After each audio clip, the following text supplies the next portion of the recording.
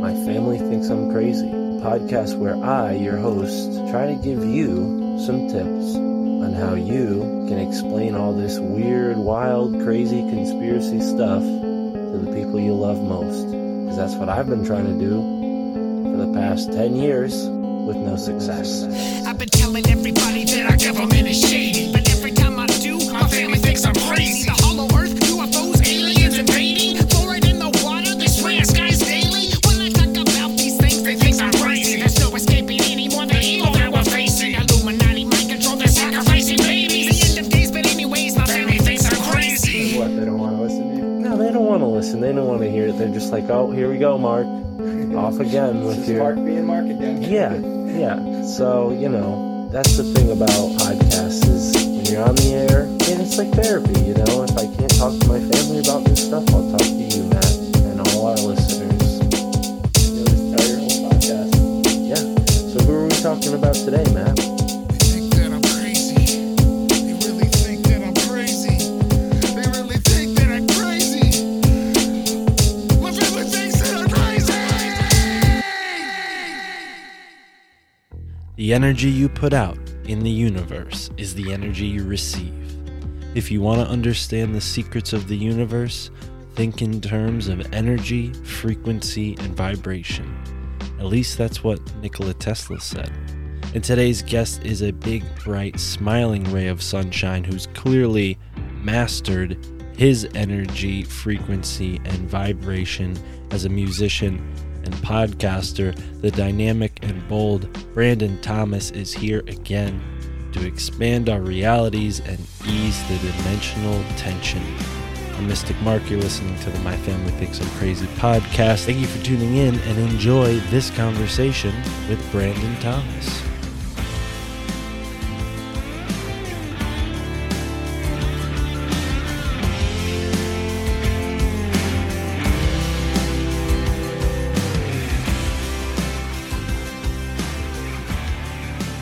What does that energy feel like? Just be that. Focus on that. And whatever comes up, just ask yourself. It'll come up and then you go, cool, I'll just do that. And then go do that.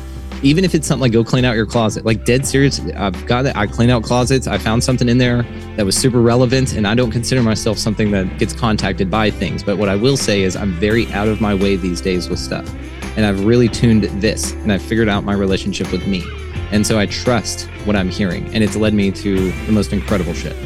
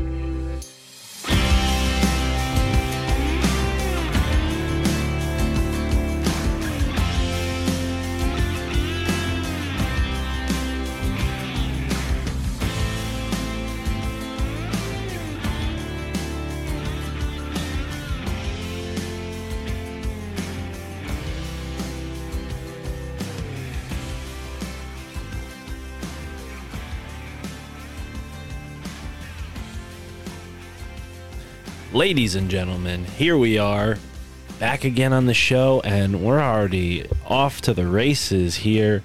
Old friend, he's been on the show since the show was in its double digits. You were on episode 70-something, back when we were doing the scene. I was a guest on your show, I believe, and even your panel discussions, which you've continued to do for the Expanding Reality Insiders. But without further ado, folks, the man behind Expanding Reality, Brandon Thomas, returns to the My Family Thinks I'm Crazy podcast, and we both have roadcasters, so I'm going to hit him with a soundbite. Thank you very much. Brother? Can I hit you with one as well? Hit me with it. Okay. I knew that was coming. Well, great.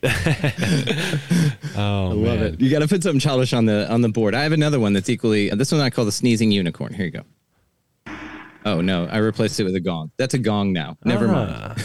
We'll find the sneezing unicorn and throw it on there later. But anyway, yes, you got to have the sound pad.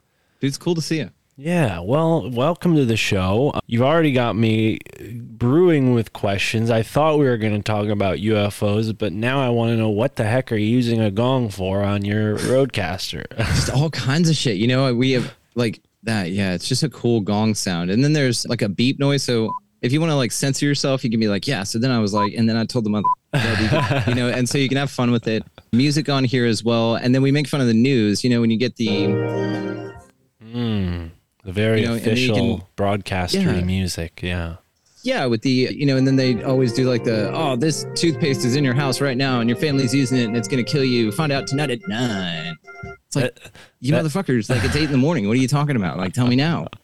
So, yeah, it's fun. We're incorporating it. There's all sorts of sound effect, video, like voiceover effects, but I haven't really dicked with any of that stuff. But it's just like a toy and I love it. I know you love yours too, man. These are great. Yeah, well, you know, people listening at home, I guarantee 9 out of 10 of them can care less what kind of podcast equipment we're using. They just care that it sounds nice. So, but what I do want to tell everybody right off the top is that Brandon Thomas, he is an author. I don't know. I mean, because this is a different book, you know, it's not actually like chapter by chapter you're writing. This is totally unique. And I think it deserves to be mentioned right off the top because it's probably the best piece of merch I've ever seen go along with a podcast, especially of this kind, because, you know, even though I listen to most podcasts while driving, I can say for sure listening to a show like Expanding Reality, listening to all the different shows that inspired me to start this podcast,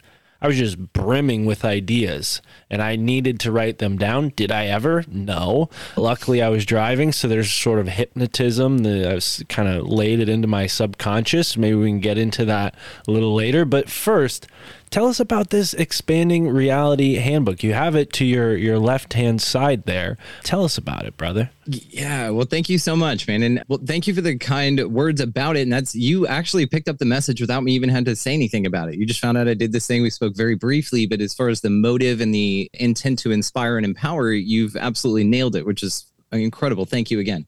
So yes, I created this thing. It is the Expanding Reality, Expanded Insight and Interest Episodic Reflection, Volume 1. This is just the first one.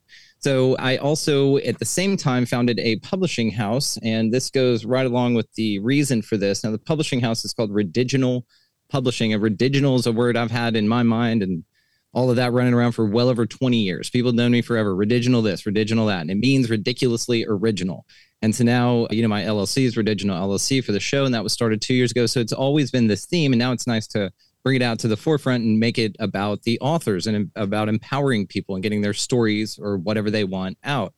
So this little guy was for that reason. Now, it also went with a website redo, which is all themed. You know, I was ready to just do something different with the website. So turns out when you do a podcast, you figure out how to do all kinds of shit. So I got on Canva and I just made a bunch of pages that just said what I wanted to say. There's a little intro part here.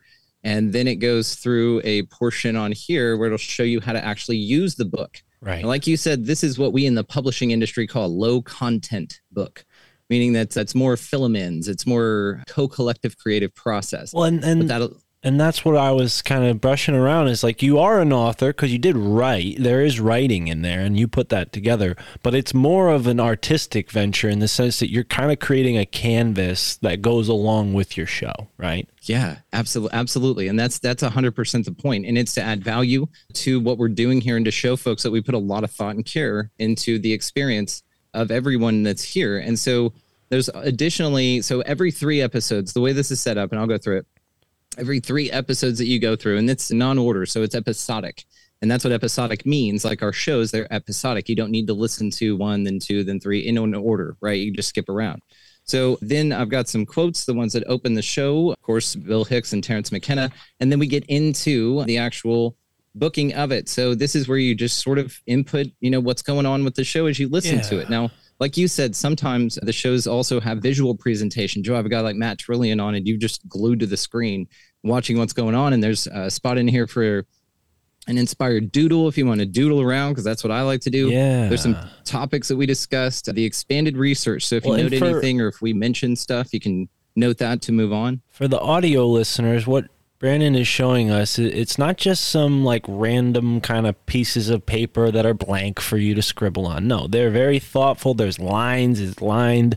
And like he said, the first point of the book, they kind of, explain what each box you can use, what you're expected to put in there. But hey, be creative. If you want to go outside the lines, that's your choice. Once you buy the book, I'm sure Brandon doesn't care, but I love it. I think it's very thoughtful. And this might be something we cut out because it's a genius idea, just this part, what I'm about to say. But I think every podcast needs to have something like this for their podcast. I mean, think about, like, if you're a podcast fan, a diehard podcast fan, you have your phone app with all the podcasts in it, but unless you like collect stickers or t-shirts or something, you don't really have like something tangible to hold on to that represents your podcast.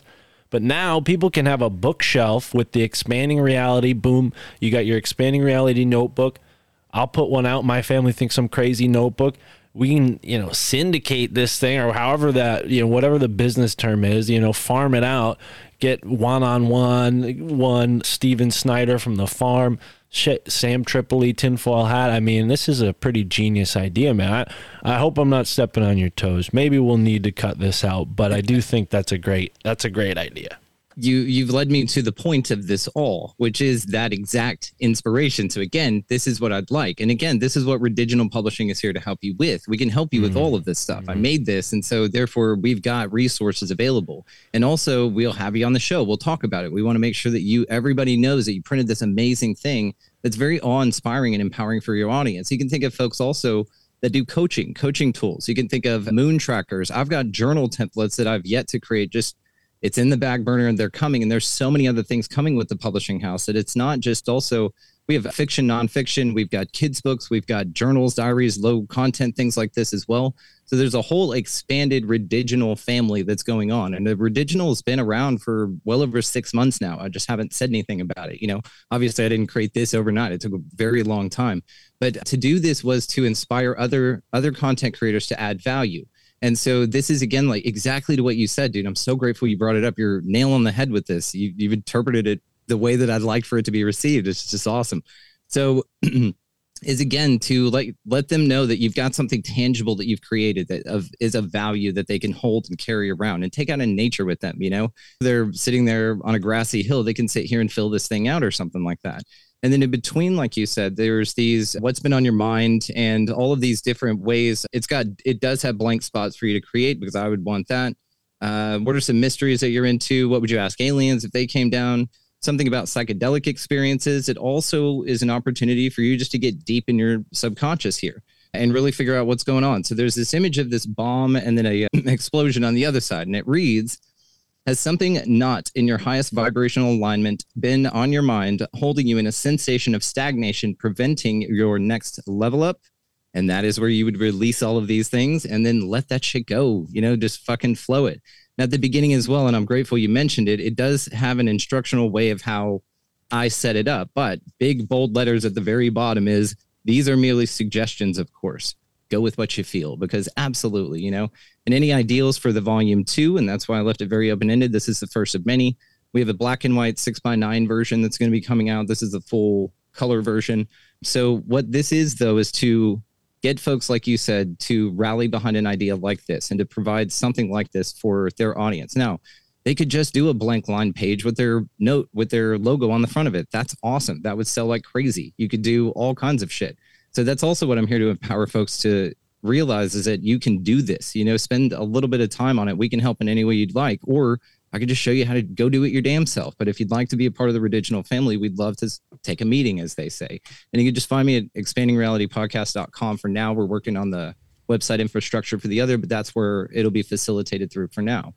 So like I said, this is to empower other content creators. If you're out there tracking Bigfoot, Alexander Petikoff, he's got, his Bigfoot stuff. Let's get a tracker going for him so that he can do a track. And then while he's doing a live broadcast, people can be following along with it in their trackers too. If you're going out camping or anything like this, if you're food forest abundance, Jim, you're starting a journal for your tracking of your plants and your harvesting and things like that. Like there's so many things. And I feel a tangible element of books. You know, I've been a book nerd, as it were, for a long time, at the fourth grade especially. I had a teacher, Miss Kane, I'll never forget her. And I just was not into whatever, the assigned reading was or something like that. And it was because it wasn't challenging enough. So she handed me a Calvin and Hobbes book. And I was just like, what is this? And I was just blown away. And so I would sit there in fourth grade with a Calvin and Hobbes book and a dictionary, and I would find out what the hell, those big words were and go through Calvin and Hobbes. And I was obsessed. I have probably every Calvin and Hobbes book that was in print. And so that really gave me my love of books and storytelling in that way. And so it's great to see folks, like Paranoid American out there doing what he's doing with the comic book. And that dovetails really nicely with all of this, with the artists he has. Then I've got a bunch of authors that would love some book covers. And so this is a huge community endeavor is what this is. Yeah.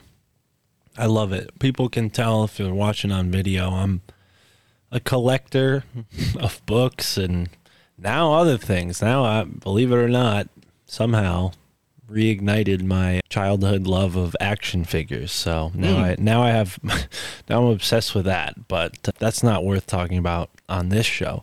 Look at this. Whoa. Dude, I've got Legos everywhere. I'm a huge Lego nerd. Oh, you're a Lego? These are actually my favorite. Them? No, so they're supposed to be like the Hulkbuster and shit, but they made a bunch of weird ones. Check this out. So it's Marvel. That's my favorite. Well, they're knockoffs. So they're made in China. So they're not real Legos, but they feel like awesome. But they have such cool designs that I just loved them. But they're Marvel based. I call them, they're just, I don't know, these knockoff Legos. And I absolutely love them. Yeah. So I hear you, dude. I'm a huge fucking hell yeah. Yeah. Well, and to back on track, collecting things, I think it's just, we're in a very unique time with the podcast we're creating, and podcasts are sort of, they're interesting. Some people are saying, oh, it's a phase in media and podcasts are going to die. I don't believe that one bit. And I think, projects like this just goes to bona fide podcasting as the subculture that it is. People that love something, they like to display that, present that to their friends, their family. And yeah, I mean, not that I have many guests over, but when people do come over, they're like, whoa, you got a ton of books. And I feel like proud of that. And if I have a shelf of podcast dedicated books, which I kind of do, I got like Isaac Weishaupt and a few other people that should be mentioned, but I can't remember. And of course, people I've had on the show.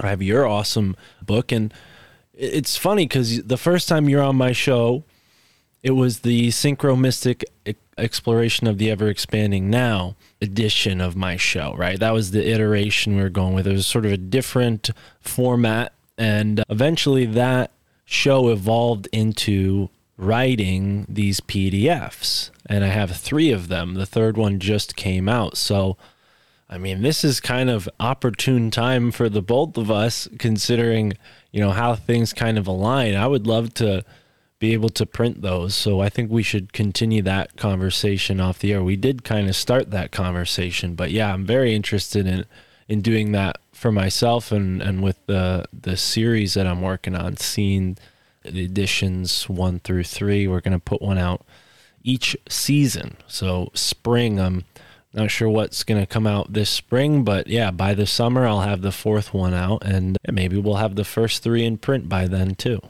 It'd be so cool because really just 25 pages and up, 45, 25, somewhere in there, but 25 pages and up, you've got a book. It's so much more simple than folks see. Yeah, we interview these authors and stuff, but I mean, all these people do exactly what I'm empowering y'all to do, which is just, you can do it. And I'd love that, Mark. That'd be a killer project, dude. Absolutely. Yeah. Yeah. A whole series. And like I said, we have tons of artists. You could rotate the art out. You could put all sorts of art within, all sorts of stuff. Well, and color version. I should say I did that on Canva as well. And that's kind of what it inspired me to say that, really, is because nowadays, folks listening, for $10 a month, you can have, you could use Canva for free, but I do recommend you use the Pro.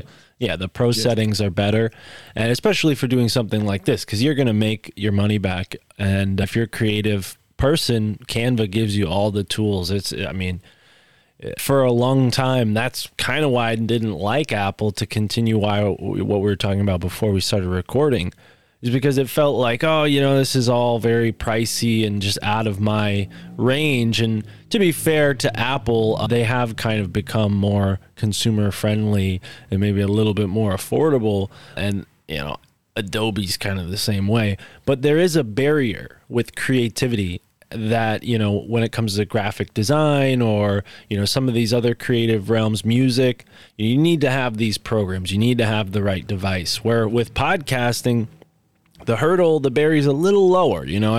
Obviously quality matters, but just getting into it, you could use a very simple voice recorder and any, just an internet connection to get your podcast out there, right? So, and I think Canva's kind of breaking those barriers for people who might want to write a book or are creative and want to put something cool together like this. And even if it just is a PDF that you send around to a couple people and it gets some interest generated, you make a couple bucks, hit up Ridiginal and get it published, man. I think this is a really interesting time we're in, when it comes to what is it? Peer-to-peer sales, but also, like that. I don't know exactly how it's the right term, but that what I'm describing, the barrier of entry to creating things has lowered, Yeah. It's nil. It's your time. It's your dedication. That's it. And a few bucks. For, like you said, Canva, just invest in it. Like that has been one of the best investments I've ever made. Get the Canva year subscription and you are not limited at all. You drag things in there. The background remover alone is worth it. Now you can do it on some videos. You can make some dope shit. Like it enhances the creativity in so many ways. And the best part about all of this stuff, like audio, video, now Canva, things like DaVinci Resolve, which is the program that's totally free. I only use the free version. It's what I create the videos in. It's being able to use Canva a certain way and know its strengths and weaknesses, or limitations rather, and then being able to go over to DaVinci and then marry the two, and being able to see that you are really like limited by your imagination and your time, whatever you want to put into it. And that's what's nice about this too. I've been working with the program for over 2 years now. And so I've been able to just crank things out. That's how I make all the graphics for the show, like everything is done through there. And then also, like you said, the book, and it is very, very achievable and manageable. And so it also is, for bigger parts of this, now it's a skill, it's a highly commoditized skill. You've got a lot of like older folks like my mom in real estate that wants me to do videos and shit for her, you know what I mean? And you can do it, and you can do all kinds of stuff that just blow them away. And you can, make some side cash on that or make a huge thing out of it. The other thing about that is like I said, then it takes away this like barrier of entry. I'm grateful that you put it that way, because there is none. Again, you're only limited by what you're willing to, air quotes, sacrifice in lieu of learning a new skill that you can then apply to a greater, grander version of yourself. So you just, maybe swap an hour of yelling at the TV and then go on Canva and learn that skill and create your children's book. And then that's going to be way more addicting than whatever that TV is yelling at you to be afraid of. And so really it's a change. It's a neurological change, which then translates to a physiological difference in your actual physical life, because now you've dedicated yourself to greater purpose and greater insight within yourself. And so this is a deep exercise. It's never usually about just the thing. Oh, I got Canva. I'm starting to dick around with it. And oh, look, I made a little thing. It's way bigger than that, because if you follow that, it leads to so many other things. Like that led to the book, which led to the graphics I'm very proud of, because and me being able to redo my own website, being empowered by that. And all of this is just because I do the best that I can to be the representative for the force that is expanding reality. It's been way bigger than me for a long time. I just get out of the way. Right. But being autodidactic in that way, I've been able to do the guests and the conversations and the insights justice by presenting it in a very, appealing way. Right. And to continue to improve in that, driven just simply by the better your lighthouse is, the more people find the message, the more empowering guests that you have on, the bigger the community. And it's just this snowball, which it is. Well, so now it's just about finiting those. Snowball. That's an interesting way of putting it, because as you're saying that, I was kind of thinking in my own way, what you're describing and how you've leveled up, just in the way what you said in the past 2 seconds, 2 minutes there's a chain of events that you are recognizing. I did this, which led to this. I found this, which led to this. Now I'm here. Then this happened. This is the type of thing that people listening, maybe they're not in that situation, right? But their chain of events, maybe it's not as exciting. It's not worth mentioning, right? It doesn't give them confidence. And I think that's the hurdle that, people maybe out there listening may need to get over. And I think, you and I being examples of people who are maybe on a chain of events that's working out, we can see, we both know points in our life, most likely, at least speaking for myself, where, the chain of events was not looking good. And, I couldn't see how, one thing was leading to a better thing, but it always was, right? I wasn't that far ahead yet in this sort of link chain of events. So, as you level up, what are some of the sort of, I guess, daily practices or even just sort of mental routines that you're going through? Because I feel like you're not someone who, levels up and says, okay, I'm good. I feel like you're kind of always like on that edge of, okay, when's the next level up, right? Because you've done a lot. I mean, we've talked before, you've, traveled the world as a musician. Now you're, hosting a successful podcast. Now you're going to Contact at the Cabin. I mean, quickly leveling up is something that you're comfortable with. Yeah. Again, every time you and I get together, it's this synchromistic thing. You are right on par with the things that I'd like to talk about, which is this morning routine idea. I've actually got a couple of folks I'm working with in a coaching capacity. And one of the things I really empower folks with is this idea of setting your morning routine, your morning tone. So I'm going to give this to everybody. You guys just grab a pen and paper out there. You can play this back as many times as you'd like, but I'm going to give you some simple things that I do in the morning. And this is what's been the change that you're talking about. Now, this has come with some awarenesses, and this could be the sun changing. I'm getting extra energy. I think a lot of it really has to do with the fact that I'm in full surrender. I'm in complete surrender to this flow that I'm in and this manifestation I've created for myself. And so really it's just been about aligning to the next version of me that wants the dope thing, and whatever the dope thing is, it's just about matter of aligning to it and choosing it and saying, yeah, I want that. So that's been the process of this, but it started when I changed my morning routine. Now this is on December 29th. It feels like a walk-in experience. And I'm going to note that to come back to it.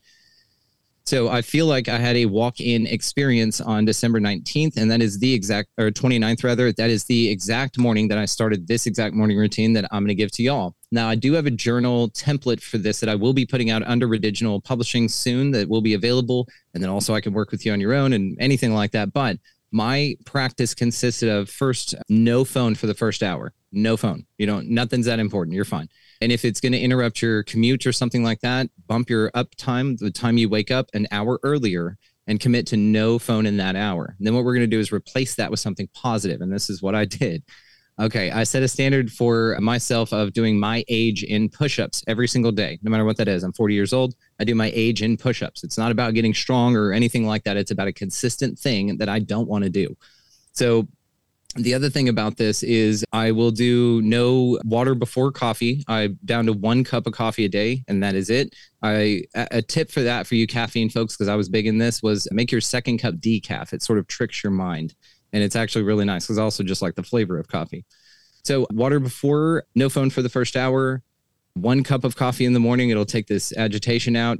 The other thing is read 5 pages of something. It doesn't matter what, just 5 pages. Now I know 5 pages, you're like, oh, well, that's fine. Yeah, but some days you're only going to have time for 5 pages and that's great, but you can commit to that, right? And if you go beyond that, absolutely, please.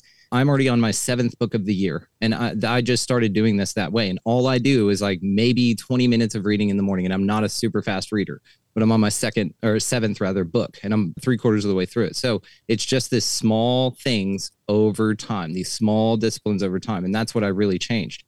So the other thing was a journaling practice. So we've got everything going on now in your morning practice. One of the things is to really focus on what you want to create. If you're going to play the what if game, only play the what's the best that can happen.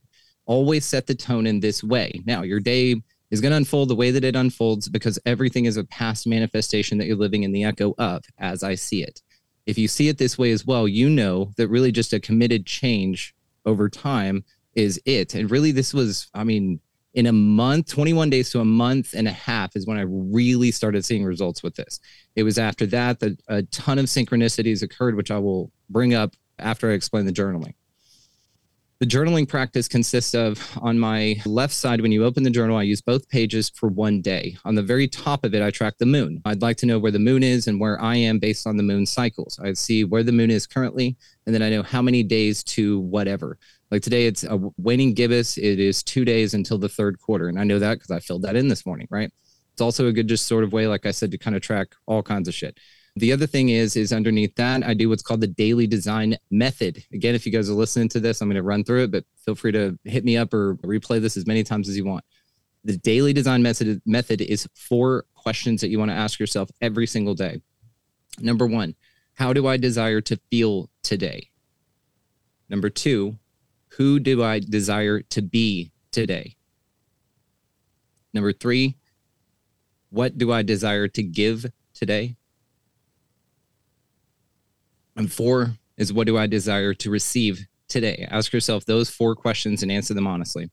After that, a mantra. Give yourself something that's consistent that you'll remember and just sort of repeat throughout the day. The universe provides options is a great one. I'm just going to give you a few again, guys. Just replay this as you need to. The universe provides options is a wonderful one. Fear keeps me from getting what I want. I now release fear and any emotion connected to its vibration. I am meant for rapid positive progression.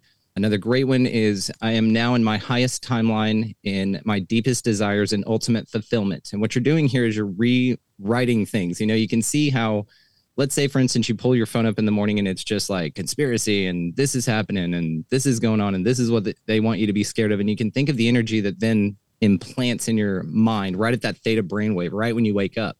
But if you replace it with something that's different in energy, you change the tone. And this is my secret. This is what I did. So the next thing after your mantra, just whatever you want. And it's small, little, short one. Just you repeat like crazy, like the comparison curse is dead within me, right? That's a great one. Another one I've got right here. If it undermines my worth, it will be replaced. Another one, be strong enough to be gentle. Like all of these, you know, wonderful things just to embody as a starting point for yourself. Now, after that, a gratitude practice, very important. What I focus on here is just what I'm grateful for. I'm grateful for my perfect wife. I'm grateful for my perfect body. I'm grateful for my perfect life. I'm grateful I've got shoes on my feet, running water, anything. I'm grateful for this little tufted hair right here. My wife loves it. She comments on it. I like it because it makes her happy. I'm grateful for it. The simplest of things, but it puts you in this state of gratitude and appreciation, as they say, and as I felt, is the highest level you can reach here is appreciation, gratitude. So again, planting that and being mindful of it because you have so many things to be grateful for. Like that's the biggest thing about this. I'm not telling you anything new or anything. And first of all, just reminding you of all this. Secondly, it's a state of being to where you really see things as they are, not as, again, the boxes yelling at you, want you to see your life as you need a new this or a bigger that or a compete with this person or any of those sorts of things. You actually live a phenomenal life. And if you're not happy with any of it, it's probably because it's a little busy and noisy, you know, and that's usually it. You'll find that maybe slimming that down. But again, this introverse type introspection will inspire those kinds of things. So another thing would be to track your reading. Like I'll always do what I'm reading right now, the author, the chapter, and then what pages I read too, just sort of a way to track it. The other thing would be on the right side, your day, you know, anything you want, your observations, your feelings, your events, just shit going on, whatever. Also over there is where I will do my Thought Ninja, what I'm releasing, which is a whole tulpa thing. I've got a t-shirt for that's a whole thing. My what I release for the day and what I'm attracting for the day. So things like in the morning, you release your fear, unworthiness, imposter, fucking scarcity, anything like that is what you're releasing. Now, I always write that out and then I draw a katana through it because it's cutting it out, right? It's very visual for me. And then what I'm attracting, it's a magnet that I draw with little lines and arrows coming from it. And the template will have all this stuff. It's going to be really cool. Anyway, and then that's what I'm doing. And it's this morning change that I made. And when I made it, man, I mean, I thought it was silly at first. I was like, nah, it couldn't be this easy. You know what I mean? Kind of a thing. But I'll be damned. It really, really changed shit. Again, the physical of your age and push-ups. If you don't want to do push-ups, like do sit-ups. It's not about, again, the thing, and you don't have to do what I'm doing. It's just being physically active in some way. And then also, like I said, spending some time with you, like get to know you. That's if you have like a question of like, what's the greatest secret to life, is get to know your relationship with yourself. Like, that's it. You've got two people to impress in this bitch. And that's the 5-year-old version of you and the 85-year-old version of you. So, everything in between, that's just whatever you want. But, really doing that introspection, it cleared everything out, and I was able to really focus. And if I was manifesting, then I did it right. It made things clear and quiet enough for me to be very, very focused. And there was a point within that where things just started falling in so much that I stopped manifesting months ago. I'm done with the idea of it. I am only in the mindset of fortifying myself mentally, emotionally, and physically for all of the blessings and the highest level of service I am to commit here. And that's it. Everything has been in flow after that. The universe knows my desires. I'm not going to keep tracking my order. You know what I mean? You keep tracking your order through Amazon or whatever. It's on the way, dude. You don't have to like check where your pizza guy is. You already ordered it. It's on the way. So I'm in full surrender, full send, and it's been incredible. Absolutely incredible. I love that. I used to try to explain, that's a great way to explain it. You don't need to track your order. It's on the way. But I used to try to explain that to people, and say things like, oh, well, it's you in the future. So it's still you. You have it in the future, so you have it now, right? And people would be like, huh? But I don't have it now, and it became easier to understand as more people started thinking this way, because I do believe 2012, there was like this resurgence, at least for me, it seemed, on the internet of people who were very conscious about their interactions with each other and the world. And I just, it was refreshing, because I think a lot of people go through life pretty dimly. But you're saying, manifesting is something that you're kind of cooling off on. That's interesting to hear. Maybe we should explain that more. Maybe cooling off on wasn't the right way to put it. But yeah, let's get into that. It's reframing it in my mind. It's not as heavily, because manifesting to me is a verb. And so that's something where I'm constantly thinking of it and intently focused on bringing things into my life that I don't have. So what I changed it to was, rather than manifesting in the verb sense of like, oh, I have to have this, or I know that I'm aligning to the energy of freedom rather than money, because freedom is what I want, not the money. Like, I was past all of those things. And somewhere along that line, beyond that, is where I found that I'm just concerned with maintaining the level of alignment I am to the desires that I want. So that's really the trick to manifesting. That's like the biggest secret to all. So it's a few things at once. You're always manifesting from your current moment of now, because now is all that there is, right? This past idea, these future ideas, none of those exist at all. They're potentialities, and we don't even know about the past. Those are just interpretations of memories, if they happened at all. So the moment of now is where you're manifesting from, if you want to put it that way. So really what you're doing is you're looking to get yourself in your current state in the level of alignment to that version of whatever you want. Like, let's say it's money. Okay, really what that means is you want freedom, because money gives you freedom. So if you're after just the single act of money, then you ask someone, okay, well, what is money? Like, what do you mean by that? What is your breakdown on how much you want? Like, let's say it's $1 million. Most people don't know. They'll just go, $1 million. Okay, well, cool. How's that coming to you? What does that look like? Have you actualized this into your experience? Have you looked at, does it come in 2 payments a month? Is it a one lump sum? What do the taxes look like? You know what I mean? So what does the breakdown look like on that? Who do you give it to? If you're going to give, what percentage does that look like? Really walk through this mentally and sit with that. And what that does is it brings up these emotions in you. And that is your paying. That is your alignment. And what that does is it tells you either how far or how in pure alignment you are.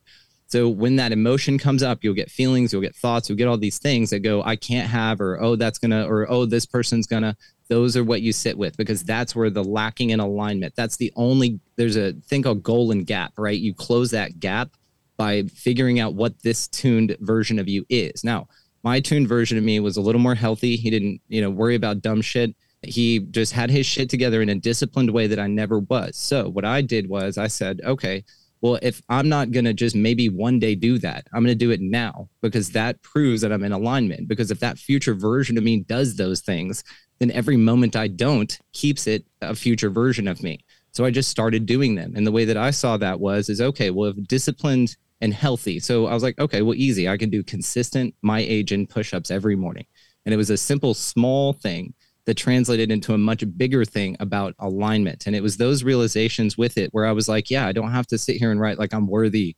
Now, like recalibrations, and you want to reset every now and then, and you want to get clear. And those things I have found specific waves of that to occur. So let's say, for instance, I will be a little bit more specific about things I'll say at the new moons, because that's when you want to manifest allegedly, right? And then you release on the full moon. So you're releasing the things that you're not in alignment to with what you're manifesting on the new moon, so that you can be in alignment for it, right? Because it's never about like receiving the thing. When you're in alignment, you receive all the things. So all you're focused on, and the realization I got to, is just be in alignment, and the rest takes care of itself. So in a sense, I've stopped manifesting, but what I've done is I've reframed the specificity of it. Now it's just something that's very broad, and I've cast a much wider net, which allows the universe to really surprise me in some awesome ways. And I'm very open to the universe surprising me, and it loves to fucking do that. Yeah, I'm curious what books you've been reading. You said you read 7 this year? Yeah, I can grab a couple. I started with 4 Agreements. Don Miguel Ruiz, that's always just a good one. I wanted to revisit it anyway. They're not all over here. Bud Hopkins' Intruders was my second book. It's a reprint from a buddy of mine in the UK who had a publishing house called August Night Press. Then Becoming God by Ford of the Phi Tribe, which we'll still talk about because that's a huge thing too. This is the first book. And then Kivas of Heaven by a guy named Gary A. David. It's about Hopi star lore. Fascinating, dude. Turns out we're like friends on book, and I found it in a used bookstore out here. So I was just super pumped about it. You know what I mean? And I was just like, I think I know this dude or whatever. And turns out I did. Anyway, I'll have him on. But that was I don't know which book. And then Journey of Souls, Michael Newton, badass. I hadn't read it yet. The wife had read it before, and now she's on Destiny of Souls, and we'll just grab from that later. And then right now I'm reading this one, and this is Ford of the Phi Tribe's second book. This is the first one, Becoming God, more sciencey, but absolutely fucking mind-blowing and incredible. And then this one, Devil in the Details. This is absolutely fascinating. Absolutely fascinating. I am blown away by the type of information in here. It's real guru. It's real deep. It tells about incredible psychedelic experiences, got phenomenal quotes, inspiration. And this book actually by Ford of the Phi Tribe is being published through Ridiginal. So this is actually one of the Ridiginal publishing books. I'll get you a copy sent very soon. Okay. I'm working on getting those in. You're on the list. So I think that's number 7. May have missed one, but yeah, that's what I've done for the year. So now far. Just 30 minutes in the morning. That's it. Now you've interviewed that guy on your show before, the Phi Tribe. Have you done shows with them, or because I feel like I've heard them through podcasting somehow?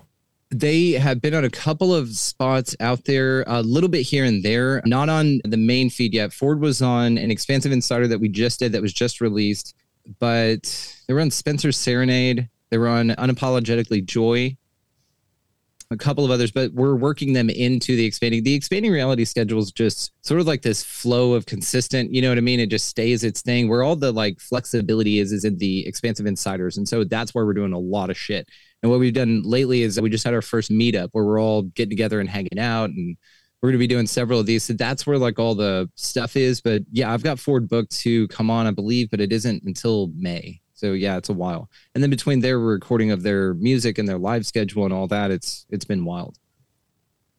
Well, I'm excited, and I appreciate that you're sending me their book. And yeah, Phi Tribe, maybe I'm thinking of something else, but no, I think you did actually recommend them to me to have them on the show. So yeah. Yeah, I sent probably like a whole booking packet, because if you don't mind, can I share my screen with you? Is that a thing we can do? Yeah, go ahead. Okay, cool. Okay.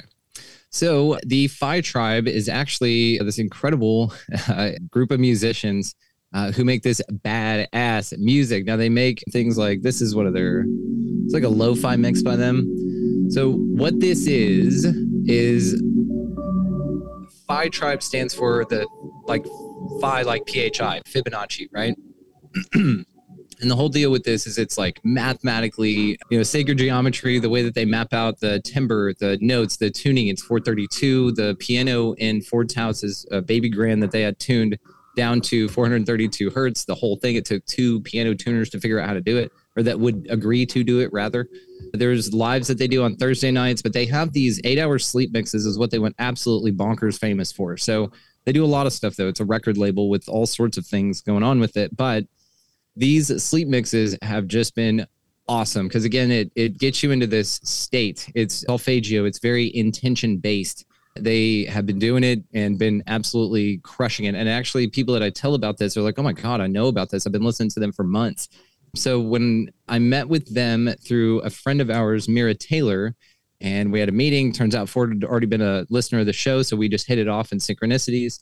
And then about a month after that, I was asked to come out to Atlanta. So they flew me out to Atlanta like 3 weeks ago.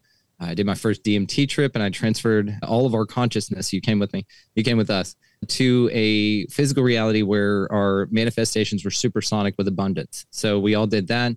And then that next Saturday, they asked me to be their manager. So now prefer the term reality expander if we're throwing labels on shit, but it doesn't fucking matter. But now I'm helping these folks expand and it's been incredible. So you guys definitely check it out. I'll send you a link to their YouTube. That's where they are for right now, but that's absolutely expanding.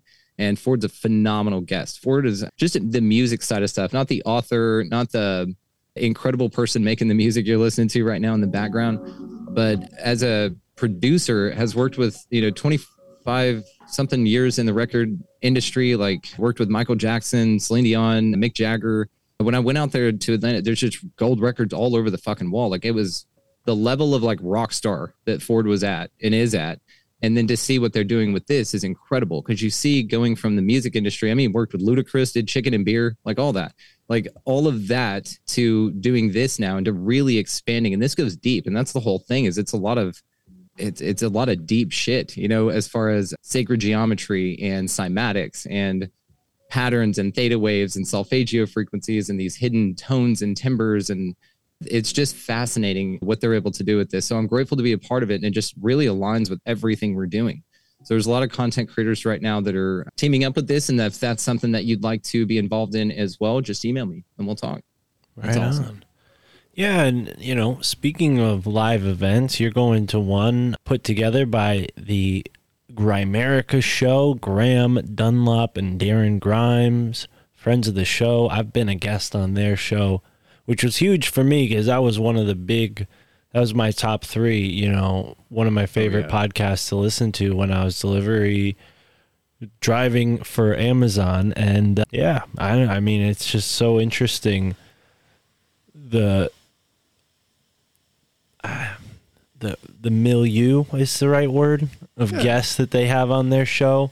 And I love to see how it's evolved into these sort of, I guess they're not really like Graham described it so well on your show. You had them both on along with Brandon Powell, and then you followed up with Ksenia Moore and David Matheson, who's also been a guest on this show, and all of those folks will be at this meetup. But yeah, it's just fascinating to see how that's evolved into it. Graham described it as like a conference, but more intimate, right? Because you have like a guy like David Matheson or yourself or Brandon Powell, and instead of just going and sitting in some uncomfortable chair and listening to you talk, you do that when you listen to a podcast, speaking to the audience, they can listen like that, but to hang out and be in a really cool place, that's a totally different experience. So if I wasn't isolated up here on the East Coast, I'd probably have been to one already. Hopefully they pick a place in like upstate New York or something for a future one. But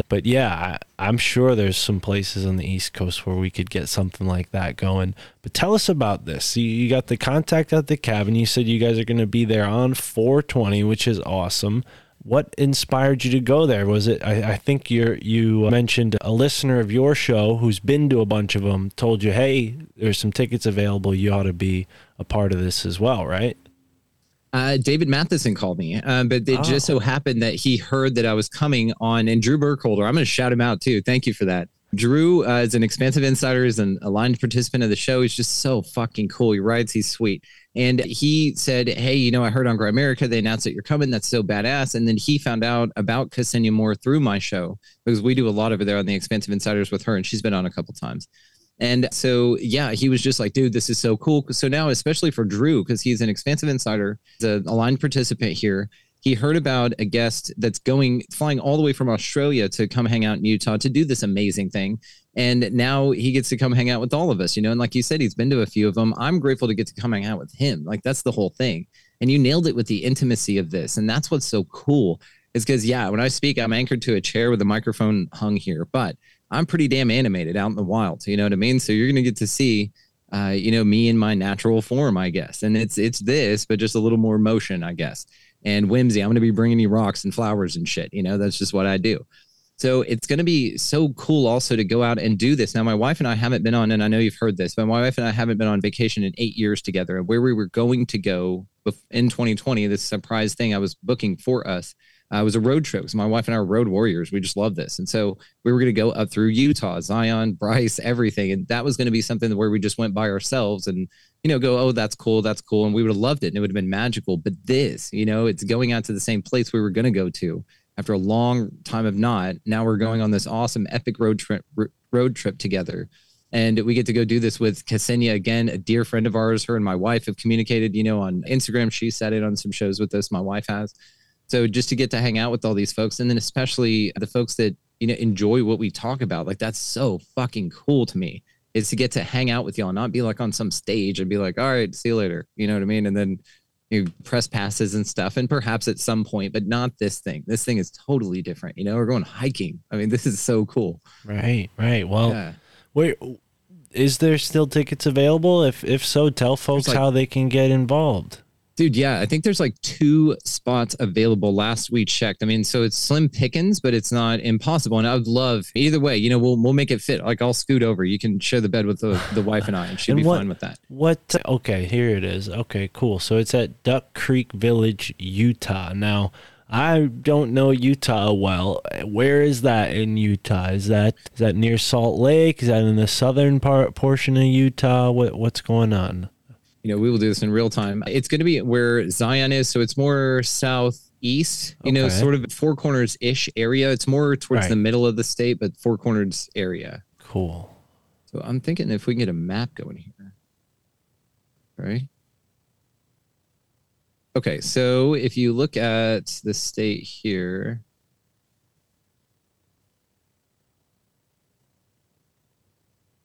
Okay. I think you need to hit the arrow down at the bottom. Yeah, there you go.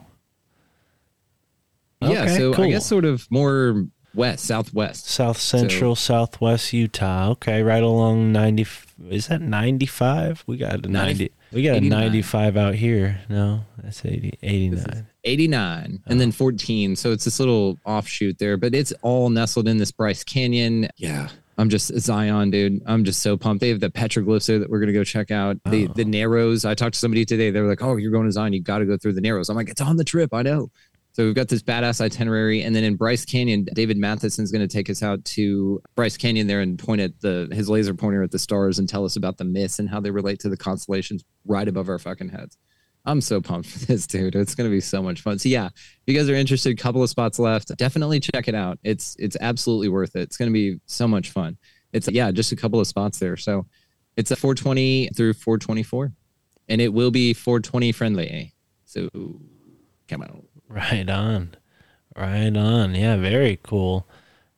I'm kind of baffled on how a laser pointer works for stars, but it's kind of like the green thing where they just kind of like with, you know how 5 folks do this. Stephen Greer, they go out and that's how they attract UFOs down, is with one of those green lasers. You're not supposed to use them for pilots and shit because it blinds people, but you can go out there. I think they understand that, but you go out there and you can kind of circle constellations so you can see groups of stars. It's just a better way of sort of pointing out in real time where we are and what you're looking at over here. He's like, hey, you see these 5 stars with this pointer?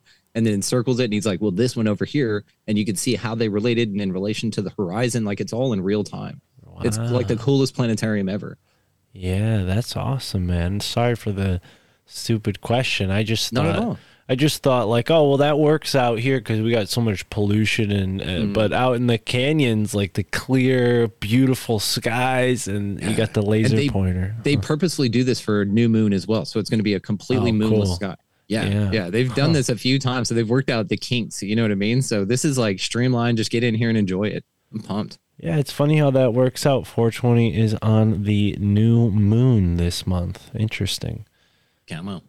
And that's also a great time to manifest. So if you're in the energy to really bring it in, the new moon is the time to do that. So if you want to set clear intentions for yourself of just what you want to align to the energy of is what I would recommend. And that's going to fast forward you through a lot of manifestation stuff that I learned, which was all valuable, but it was valuable so that I could bring you to the microphone now, a skipped version of that, and tell you, if you just align to the energy of what you want, that's it.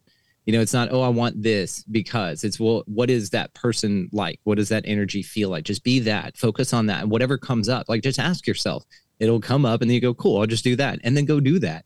Even if it's something like go clean out your closet, like dead serious. I clean out closets. I found something in there that was super relevant, and I don't consider myself something that gets contacted by things. But what I will say is I'm very out of my way these days with stuff. And I've really tuned this, and I've figured out my relationship with me. And so I trust what I'm hearing, and it's led me to the most incredible shit. That's awesome. Yeah, I think, you know, listening to a conversation like this can be like a sort of, I don't know the right way to put it. I was thinking like it can like seep in to a person's life and inspire, spark synchronicity in their life. You know, I'm sure you get that in the comments and as feedback for your show. But you just mentioned CE5. You're going out to Utah, and there's some strange stuff in Utah. I can't speak to where you're going. I don't know much about it, but when it comes to UFOs, you have a lot of unique guests on, but I sense that there is an overall interest for you in UFOs. I mean, that's how the show started. Yeah. Right. And you have some really great guests on to talk about. I mean, you've had, I think, one of the first UFO encounter people that I've ever seen myself, just speaking personally, which is Jim Peniston, right? Is his last name? And yeah, he's a really interesting guy. I remember seeing that on TV and just being very convinced by that one, especially, you know, just the interesting details of that UFO report. But then again, you know, now that I'm older and have a little bit of a distrust for the military, now I question a guy like that differently than I would when I was younger. But when it comes to UFOs, I mean, are we any closer now in 2023 to answers than we were, let's say, 20 years ago when you possibly got interested in all this stuff? I mean, you've been interested in this topic for a while. How has the field changed? Great question. God, what a great question, Mark. This is changed tremendously, and it's changed because there's so many more options. There's so many more players in the game as far as availability to possibility. And really what that has to do with our conceptualization of what's possible. And so our ability to expand that, and really that's what expanding reality is. It's absolutely UFOs. It's absolutely all the self-help stuff. It's absolutely the spirituality and the music and everything, because it's all connected. And so whenever you start looking at the UFO phenomena, when I started, it was, you know, coast to coast, man. That's why my Expansive Insiders, my aligned partnerships are called Expansive Insiders, is an homage to the coast to coast insiders that they have, right? So it all started with that. And that was folks like Michael Cremo, who have had on the show. And so it was a lot of UFO stuff, but it also tied into some of the things as far as like ancient history and forbidden archaeology, things like that. So folks like, Brad Olson, like I said, Michael Cremo, Jim Peniston, things like that I've seen on, you know, all these awesome talks and read their books and stuff like that, to get them on and ask, you know, the questions I wanted to ask them, like author Preston Dennett. He's written like 30 something books, crazy dude. And he came on and we had the coolest conversation. And so it's by having conversations with folks that have at least an awareness of that perhaps there's something more going on, and that, you know, they don't necessarily niche down into one thing and make it their everything and just die on the hill or plant their flag, run their colors up their mast, as Mark Ollie says. But if you're able to sort of expand what you think is possible, then that absolutely applies to the UFO phenomena. And then you have people on, like my first year, I had on Dr. Michael P. Masters, and I was blown away by this thought just 2 years ago, of that what they are potentially is future humans coming back in time machines. Like that entered my reality like 2 years ago, which seems crazy to me to think about, because now it's such a prevalent option. Now it's just something I entertain. And not only that option, but now you get into folks like Ryan Musgrave Evans, Children of Orion. That dude, the contact he's been involved in and what he says about it is it expands on that idea. So we now have in our scope of reality of possibility. It's like the Roger Bannister. Do you know who Roger Bannister is? The guy who ran the 4 Minute Mile, the first one to do it. doctors said it could not be done. I want to say this was in the 50s. I'm gonna look this up and fact check it real time. So Yeah, I think I've heard of it. yeah. So what this dude did though, it wasn't about running a 4-minute mile. It was about the fact that he was able to prove that it was possible. And so this is what this type of conversation does. Again, it just expands it. So whenever you look at something again, like the time travel phenomena, bringing Ryan Musgrave Evans back, he says, yes, that's accurate, but they're from a different timeline of time from the past, not the future. So they're really coming back as crypto-terrestrials that weren't from somewhere else. They're from a different time. Now, when you wrap your mind around things like that, it takes you to a whole new level. This is where you start integrating those and you start saying, okay, well then maybe, the interdimensional aspect comes into play and how they behave. And that's, what we think it would look like. And then you say, well, if you're interdimensional, then it's time travel. And if you have time travel, you're interdimensional. It's one is the other. And so now you start applying these concepts. Perhaps it's infinitesimally small. Maybe they just really shrink instead of disappear. And that's where all of everything is. We're just on a bigger scale to some and then a smaller scale to others.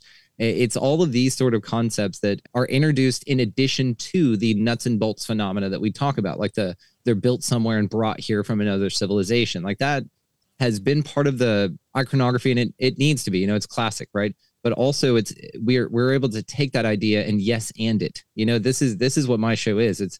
I'm not here to prove anybody wrong or me right, because I have no fucking clue what's going on. But I love the conversations, and I love getting guests on, especially that will sit there and say, okay, well, I have an idea about this, or I've heard about this, and then we yes and each other in a sense of critical thinking, which is really what the show's about. Like that's the thing. If you read it, I put it right out there in front of everybody. We're not hiding anything. It's the expansion of consciousness cleverly disguised as a podcast.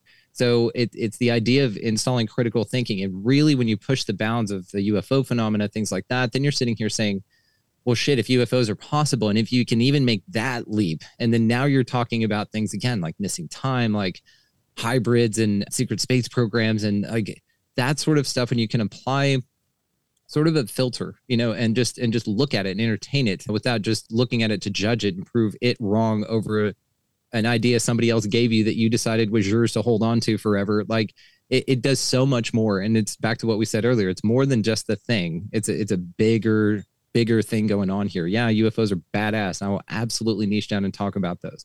But at the same time, what's occurring, like a backtrack is, we're really connecting on a deep consciousness level to really map this terrain together and find out where we stand on what is possible here and expand our reality together.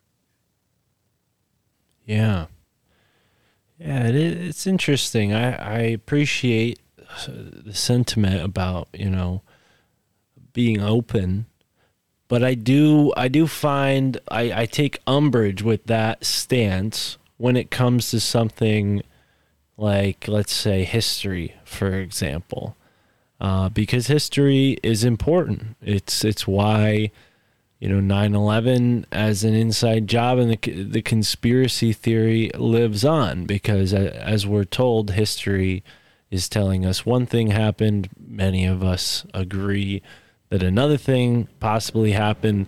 And then even more so, a great majority of people, excuse the motorcycle blaring by on this beautiful spring day.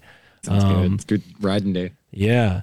There's many people who look at that and they say, oh, well, those people are just crazy, right? So there's this sort of cognitive kind of split going on with certain ideas. And I don't personally disagree with the ancient alien theory. I actually loved it for a long time.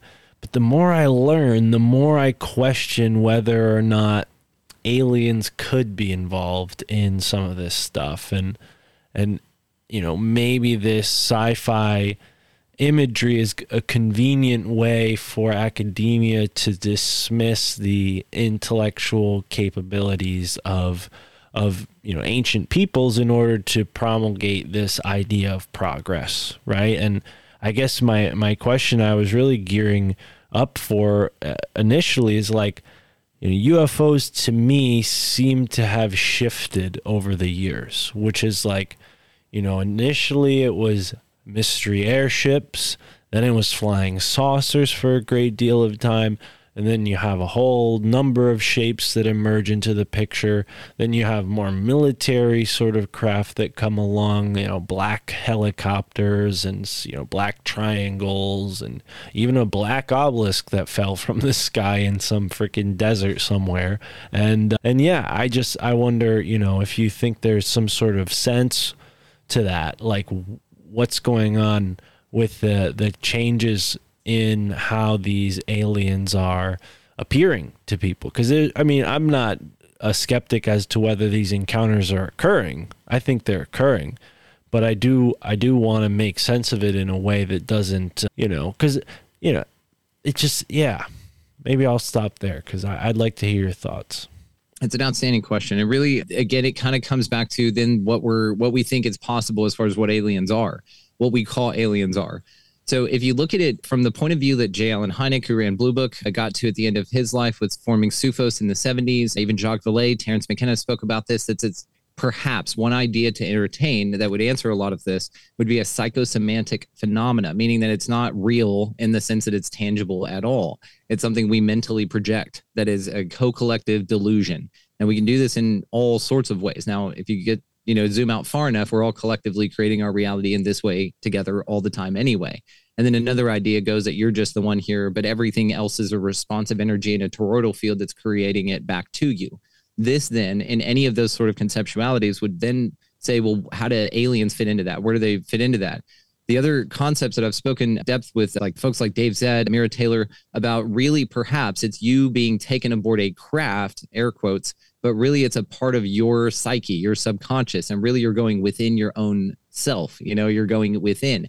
A lot of folks, yes, report some sort of terrifying experience, but maybe that all in itself is a mental projection. Maybe they have to make you feel like it's something shitty because it's so fantastic and whimsical, because any other explanation wouldn't fit. The other thing sort of is like missing time, using that as sort of an indicator that something happened. And if there is some sort of high technology that can just wipe your mind, why did they leave the fact that you have missing time there? If they are time travelers, why don't they just drop you right back off? Maybe I've gotten abducted 5 times during this thing, but you wouldn't know, right? And so it's these type of concepts that you just go, well, shit, maybe it's bacteria. Had Elsa Dillon on, highly recommend this woman. She and her husband, Richard, have 8 kids. They all have incredible contact. They're out in Australia. Her 3 of her daughters draw these incredible pictures of over the 500 beings that they're in contact with. And one of the things we talk about is sort of expanding our perspective on what we think is possible for what aliens are. Now, if you look at aliens as a virus, okay, she says that, bacteria come on comets have water, and water is really something that's so important here to the whole puzzle. And the thing that we talk about with it being right under your nose is sort of this idea that perhaps it is all just water. And then you think of that maybe there's just a virus or a bacteria type of an entity, more of a bacteria, let's say benevolent alien. And then you have sort of a virus or a parasite that needs a host to survive that then comes on a comet. And maybe it's just to set the conditions of this back and forth thing we call duality, is that there's sort of a level of extraterrestrial sprinkled over us that we all embody that gets, there's unavoidable here, right? And be the perfect way to infiltrate. So then you say, well, then maybe these comets that come over, maybe that's new levels and upgrades. And one of Elsa Dillon's things that she talked about was this idea of this new archaic water coming in. So it's new water. It's water that we've never experienced before. But with that, again, with the idea, carries with it this ancient DNA upgrade.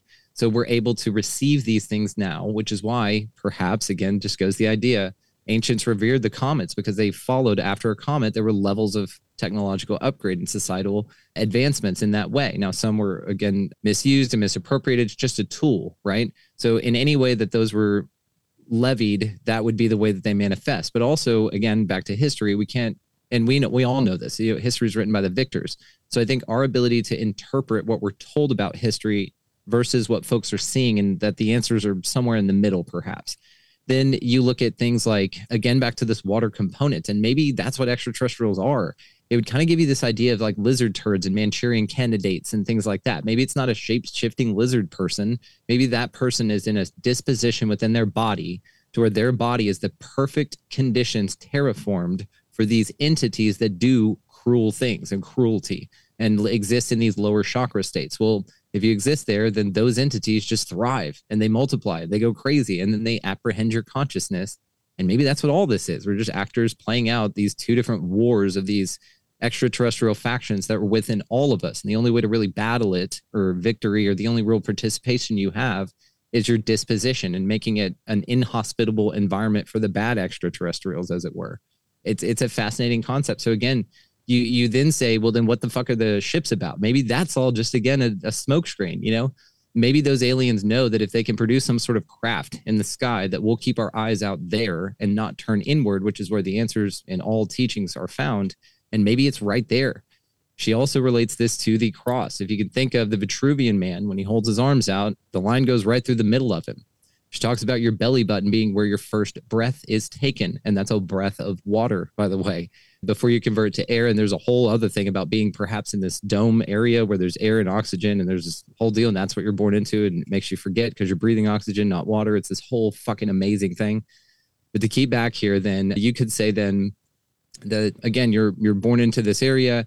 You breathe through that area. The cross, when it was moved up to our heart and made our heart center, they raised the cross and it's out of alignment.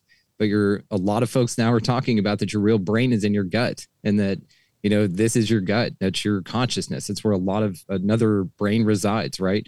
And so if you look at it that way, and that is where heaven is in your gut, and that you put the center back where the Vitruvian man was, and where, you know, back in Shakespeare days, they called your heart your spleen. That's where the word splendor came from. You had a good heart, use splendor, spleen.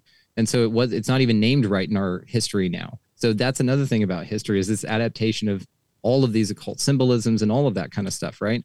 So then you say, okay, well, then if it's met back in the middle, then you think about like the gods, and you anthropomorphize what Dave Matheson talks about with the gut and the higher realms, and then the lower, the underbelly. You've got the Hades or the under realm, you know, those type of things.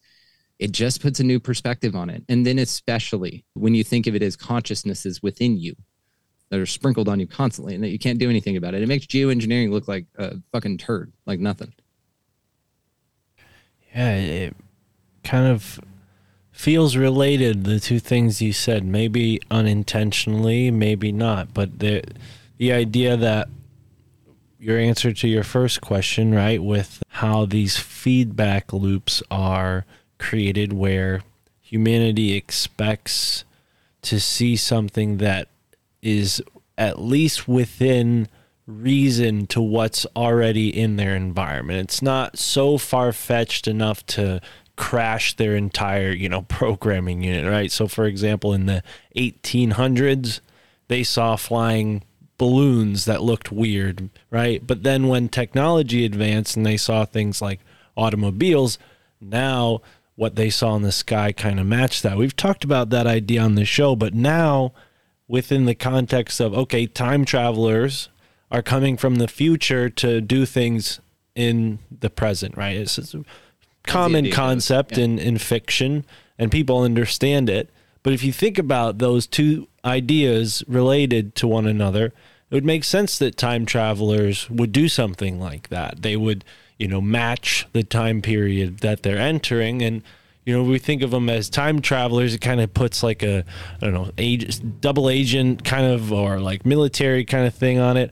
I think it's more appropriate to think of this as like an ultra consciousness that the planet has. You know, the planet manifested us. It can manifest energetic forms that appear as human or whatever it wants. I mean, if you think about it, all the aliens are either a mix of something that's already on the planet, like a human and like a maggot, right? Because we see these like really weird insectoid type alien humanoids, and then you have like, I don't know, fish and humans that are seen sometimes, right? Like half fish, half human, and then lizard, obviously. Mostly bipedal too, which is very interesting. Right. And this is where Dr. Michael P. Masters gets his sort of idea about the contactees' reports of the entities they've seen. When you especially think of something like the Billy Meyer case, which say what you want about that, but they were real Nordic looking, like they could just walk around the street. And then you have things like A Stranger at the Pentagon, Frankie Strange's book about Valiant Thor, about this Venetian that came in, you know, from Venus and hung out at the Pentagon for a while. And so you have those type of stories where they could just walk among us. But then you have the extreme ones, like you said, the lizard folks, the mantis beings. You have these half, you know, fish head folks, these almost chimera-like beings. And bipedal template. It's interesting. Yeah, well, and my point really rather is that throughout the time, of human existence, recorded human existence, we have this sort of presence of beings that are above what our capabilities are. Our understanding is it was the gods, and then it's angels and maybe prophets. Now it's sort of like geniuses who get inspired by certain ideas, and maybe even the creatives, like, the sci-fi writers who kind of put all these ideas out there, and for us 100 years later to be like, oh, it was predictive programming, they planned it all. Maybe they're not planning it all. Maybe they're receiving this sort of wave of ultra conscious energy, and like the ultra consciousness needs to piece the evolution together, because we're all evolving together as one species. The planet is all evolving as one, group of a huge variety of species, right? We're all, evolving in the sense of changing over time. So maybe that's managed somehow by the Earth on an ultra consciousness level. We have conscious. Why wouldn't the planet have consciousness, right? And it appears to us in these forms that, in the past were described as mythological. Now that our culture has become more literary focused, we have just more ways of describing these things, and they've taken on a more science fiction, appearance. Not that it's anything's fictional at all, really. I think it's just the way our perspective about things has shifted. What was called mythology 200 years ago is now called science fiction. It's interesting how that's changed. It's a brilliant point, man. Absolutely. And in 1939, I think we were given this with The Wizard of Oz. This idea of something not being what it appeared and it not being that thing, and you discovering it, right? And so perhaps Gaia, like you said, the Earth itself is manifesting ways of managing us, or even inspiring us in a co-collective type of a process. Let's say that we see something flying in the sky, and I love that you pointed out that it changes over time, which leads to a couple of things here. Number one, it's a psychosemantic thing that we're just making up. Number two, another option I'd love to entertain, because I don't plant my flag anywhere, would be that it is sort of this manifestation, but it's of inspiration. It is of the Earth.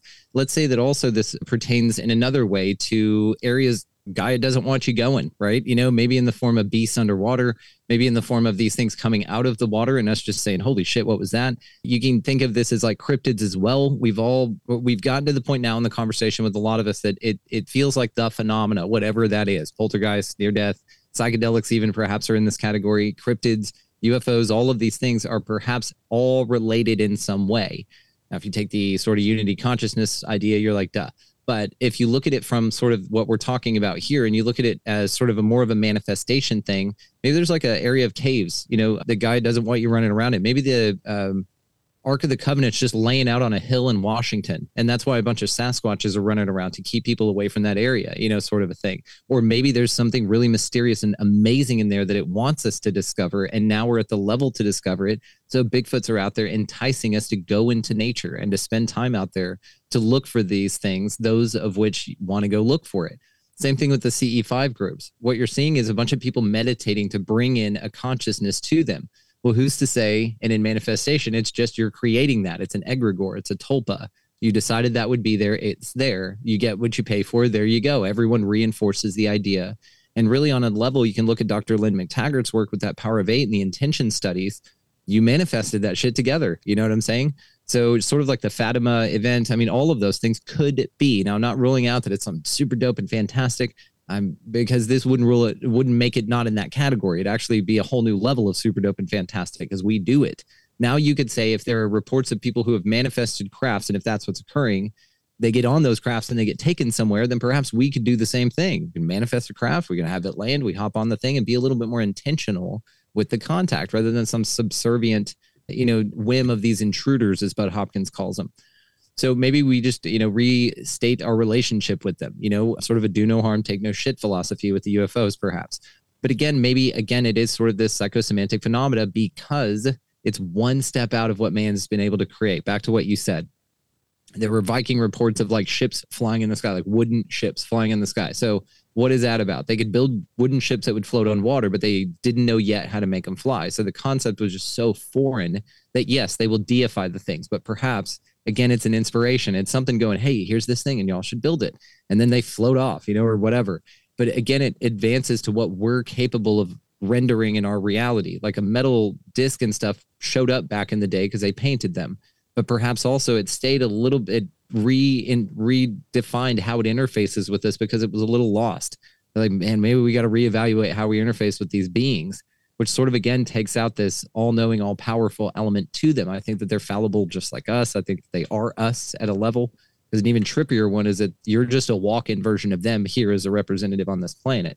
You're a part of this entire galaxy of things. And the ones that abduct you, due to the law of one and sovereignty, are only you, because only you can say something can happen to you. And so there's a split level thing that occurs there where it's just you anyway. And they're just sort of making upgrades or tweaks, or like the folks that say that they were taken on a UFO and their cancer was gone. Yeah, their alien people were probably like, well, shit, our bot's breaking down over here. Our avatar's fucked up. So we got to fix it and send it back out. It's still got more work to do. Who knows, what type of relationship we have. And especially with those that tell you what type of relationship, the whatever's told me this, like, I listen to that, and absolutely, like, it's all considered because it's part of consciousness. It's what's being explained, and I never rule it out. But it's an interesting way of sort of specifying a particular group of entities, which is again why, if I am a contactee, I tell them deliberately, do not let me remember. It's part of my character here. I'm not supposed to know exactly what's going on. I'm just supposed to speculate wildly and have fun with the ideas. That's an interesting approach. I would expect you to be like, no, let me remember it so I could tell everybody on the podcast. Now, I'm not ruling it out of my future experience, but I know for now it's not something that I want. And I do have this feeling that I'm going to be able to interview, if I haven't already, an actual extraterrestrial on the show. But it will be like a real legit, like, sit down interview. And I just have this feeling. The whole world will, at that point, like Joe Rogan probably gets the first extraterrestrial interview, and then at some point it like trickles down, and like we start interviewing. Like we start interviewing, aliens. That's what you're saying, or are you? Yeah, why not? Well, maybe we have. Maybe we are all the time. Again, with that Billy Meyer case, they could walk among you. You'd never know. Venusians allegedly could walk among you, and you never know. Yeah, and then you have like the idea of folks shape-shifting, and who knows if I'm not a damn lizard turd from here back, you know what I'm saying? Yeah. Like, you can't see it. I don't know. I think we take a lot of that kind of stuff for granted. I think I would know. Would you know? Yeah. God, I don't know. I think I've felt that I've met sort of an NPC vibe. I don't know if it's a physical NPC because I'm not degrading anyone. What I'm saying is sort of an automated human, you know what I mean, sort of thing. And I'm like, you're not fucking real. Like, they bump into walls and shit, like real obvious weird behavior. And I was just like, that's interesting, but same thing. I mean, you never know. Well, if I was a billionaire right now, I would hire people to pretend to be NPCs just so that kind of thing would happen. Gaslight the shit out of everybody. Do you remember what Richard Branson did? You know that dude, Virgin Records? Yeah. In the, 90s, he had a hot air balloon that was shaped like a UFO, and he hired a little person, a dwarf person, to get inside of it dressed like an alien. And when it landed, he hopped out of it and like did this whole thing. That's what billionaires do, man. That's awesome. Wow. Well, yeah, it was the 90s. It's a different time. I love it, man. And I wish you the best at the Canyon. And I hope you guys do, because I know Graham is into the CE5. So maybe you guys will manifest a sighting, or even better, an encounter. Who knows what grade it'll be, but I'm excited to hear the results of that.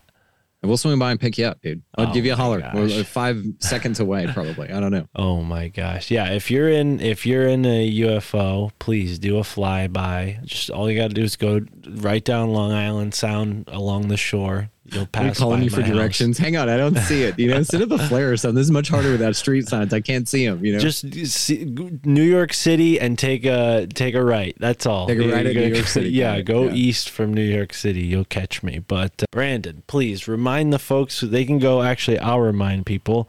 I think you have it here in the show notes. Come hang with us. contact@thecabin.com. So go there. If you listen to this episode, chances are that it's already sold out. But if you're in luck, there may be tickets available. So go and sign up, and you'll be able to hang out with Brandon. You'll be able to hang out with David Matheson, Ksenia Moore, Brandon Powell, and of course, the Grimerica Show, Graham and Darren. So dude, this has been awesome as usual. Thank you for sending me the Expanding Reality Handbook workbook. I want to have a conversation with you when you get back from your trip, and we'll talk about the scene and hopefully getting that in print. But in the meantime, folks, go over to my store and pick up the PDF if you want to check out the Scene Edition 3. Brandon, anything you want to plug for folks? Obviously, they know you're the man behind Expanding Reality. They can go find you on Rockfin if they're on Rockfin with the My Family Thinks I'm Crazy podcast, right? You're also on YouTube and all the podcast apps, and you have your own website, expandingrealitypodcast.com. So I think I just did it for you, but please plug anything else that you'd like. I would like to plug something. I'd like to plug you and how great this was and how awesome of a host you are and how you just let the guests be themselves, man. I mean, this is it's a beautiful thing. This is a dance. You made me feel so comfortable as you always do, brother. And I just don't want you to think that folks take it for granted. So I want to post and plug you. So thank you very much. Wow. Well, with a job like this, that's well worth it. I appreciate it. We don't get complimented enough as podcasters. We're just sitting here behind our desk. We clock in, we clock out whenever we want to work on the podcast. So I love it. Thank you. I appreciate it. And the same to you. Your show is always an inspiration, and you're always a bright, shining, beaming light. So carry that torch of positivity with you into the canyon. You're going to need it. It's going to be dark on that new moon. So enjoy. Smoke a blunt for me. Say hi to Graham and Darren and David. And I don't know if I'll know anyone else there, but if you're listening to the show and you're going there, hit me up. Let me know on Instagram. We'll give you a shout out on the next episode. But Brandon, thank you, brother. I appreciate it. And everybody listening, immerse yourself in the moment wherever you are in the now, especially if you're in the canyon.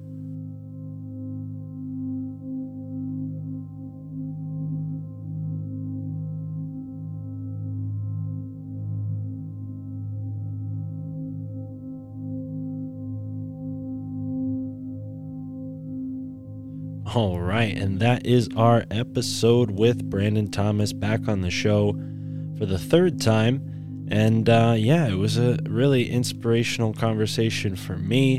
Whether you're a podcaster or not, I hope this conversation inspires you to come up with maybe a new way to approach whatever you're doing. As a podcaster, sure, I can come out with t-shirts and stickers and all that kind of stuff that you can get from any other podcast, but how many podcasts come with their own workbook, their own journal? I mean, workbook is sort of a misnomer. It should be called a fun book. I have one, and although I don't listen to Brandon's show often, I must admit I can't really listen, not because it's not a good show. It's an excellent show. As a matter of fact, I've been on it, and I have listened before. It's an excellent show.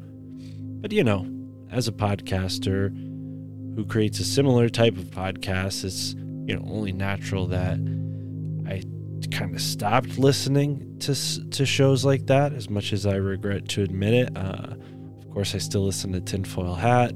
I still listen to the Higher Side Chats from time to time, depending on the guest. And I, of course, still support all these shows. But either way, I only have so much time in the week, and I'll admit I like comedy podcasts. I listen to far more comedy podcasts than I do conspiracy podcasts these days. Most of the time I'll be doing my research for a guest primarily via reading. Sometimes I'll tune into a show here or there, but yeah, it just changed, my listening habits.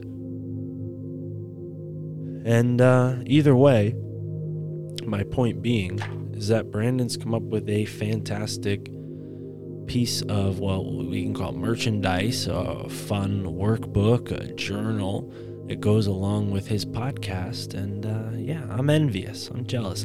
Kudos to him. I think he's doing a really cool job with that. He's also helping bring some attention to the Grimerica show's Contact at the Canyon, Contact at the Cabin, all these different contacts, group get-togethers that they're doing. Brandon, I think, is probably there this week. I don't know.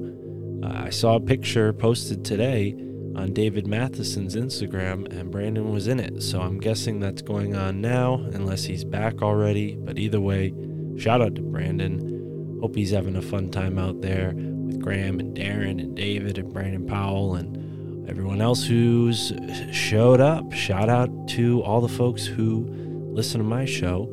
I heard from, I think it was Joe Roop. Yep, it was Joe Roop that at one of the contacts at the canyons that he went to, some listeners of this show were there. So shout out to you guys. Joe didn't tell me your names, but shout out to you. I appreciate it. And yeah, Brandon, such a nice guy, such a bright ball of sunshine, a bright ray of sunshine. I don't know how to put it, but he's a cool guy, and he's been very kind to me. He's been podcasting longer than I have. I remember the first time I got in touch with him, he was like, hey, let's talk on the phone. And I liked that about him. He was very direct, and got to know him right off the bat. So yeah, look forward to, maybe me being on his show soon, or him joining us here again for a future episode. But this week we got some good stuff coming up. We got an interview with someone who's been on the show before. We've got an interview with someone who has never been on the show before.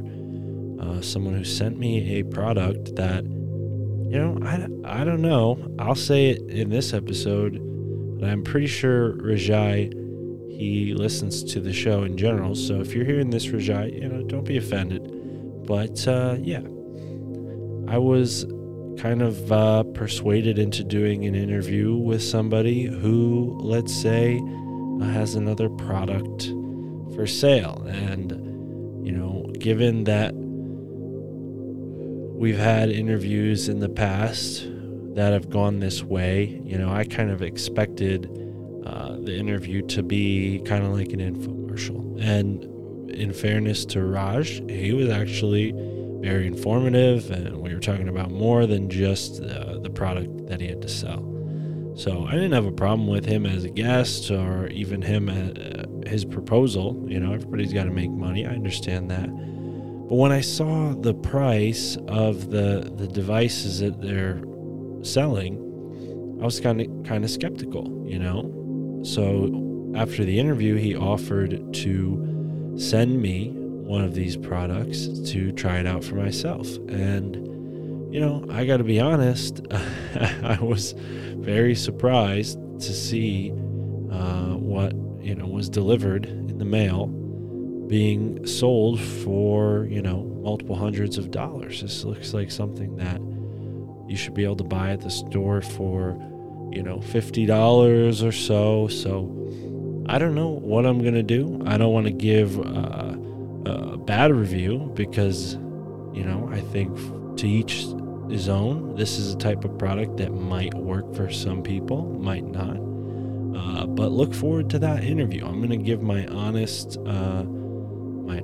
review of the product in the outro of that episode. But first, you'll be able to listen to Rajai himself. I don't know if he created this product. That's the other thing. It's like, unlike our interview with George Wiseman,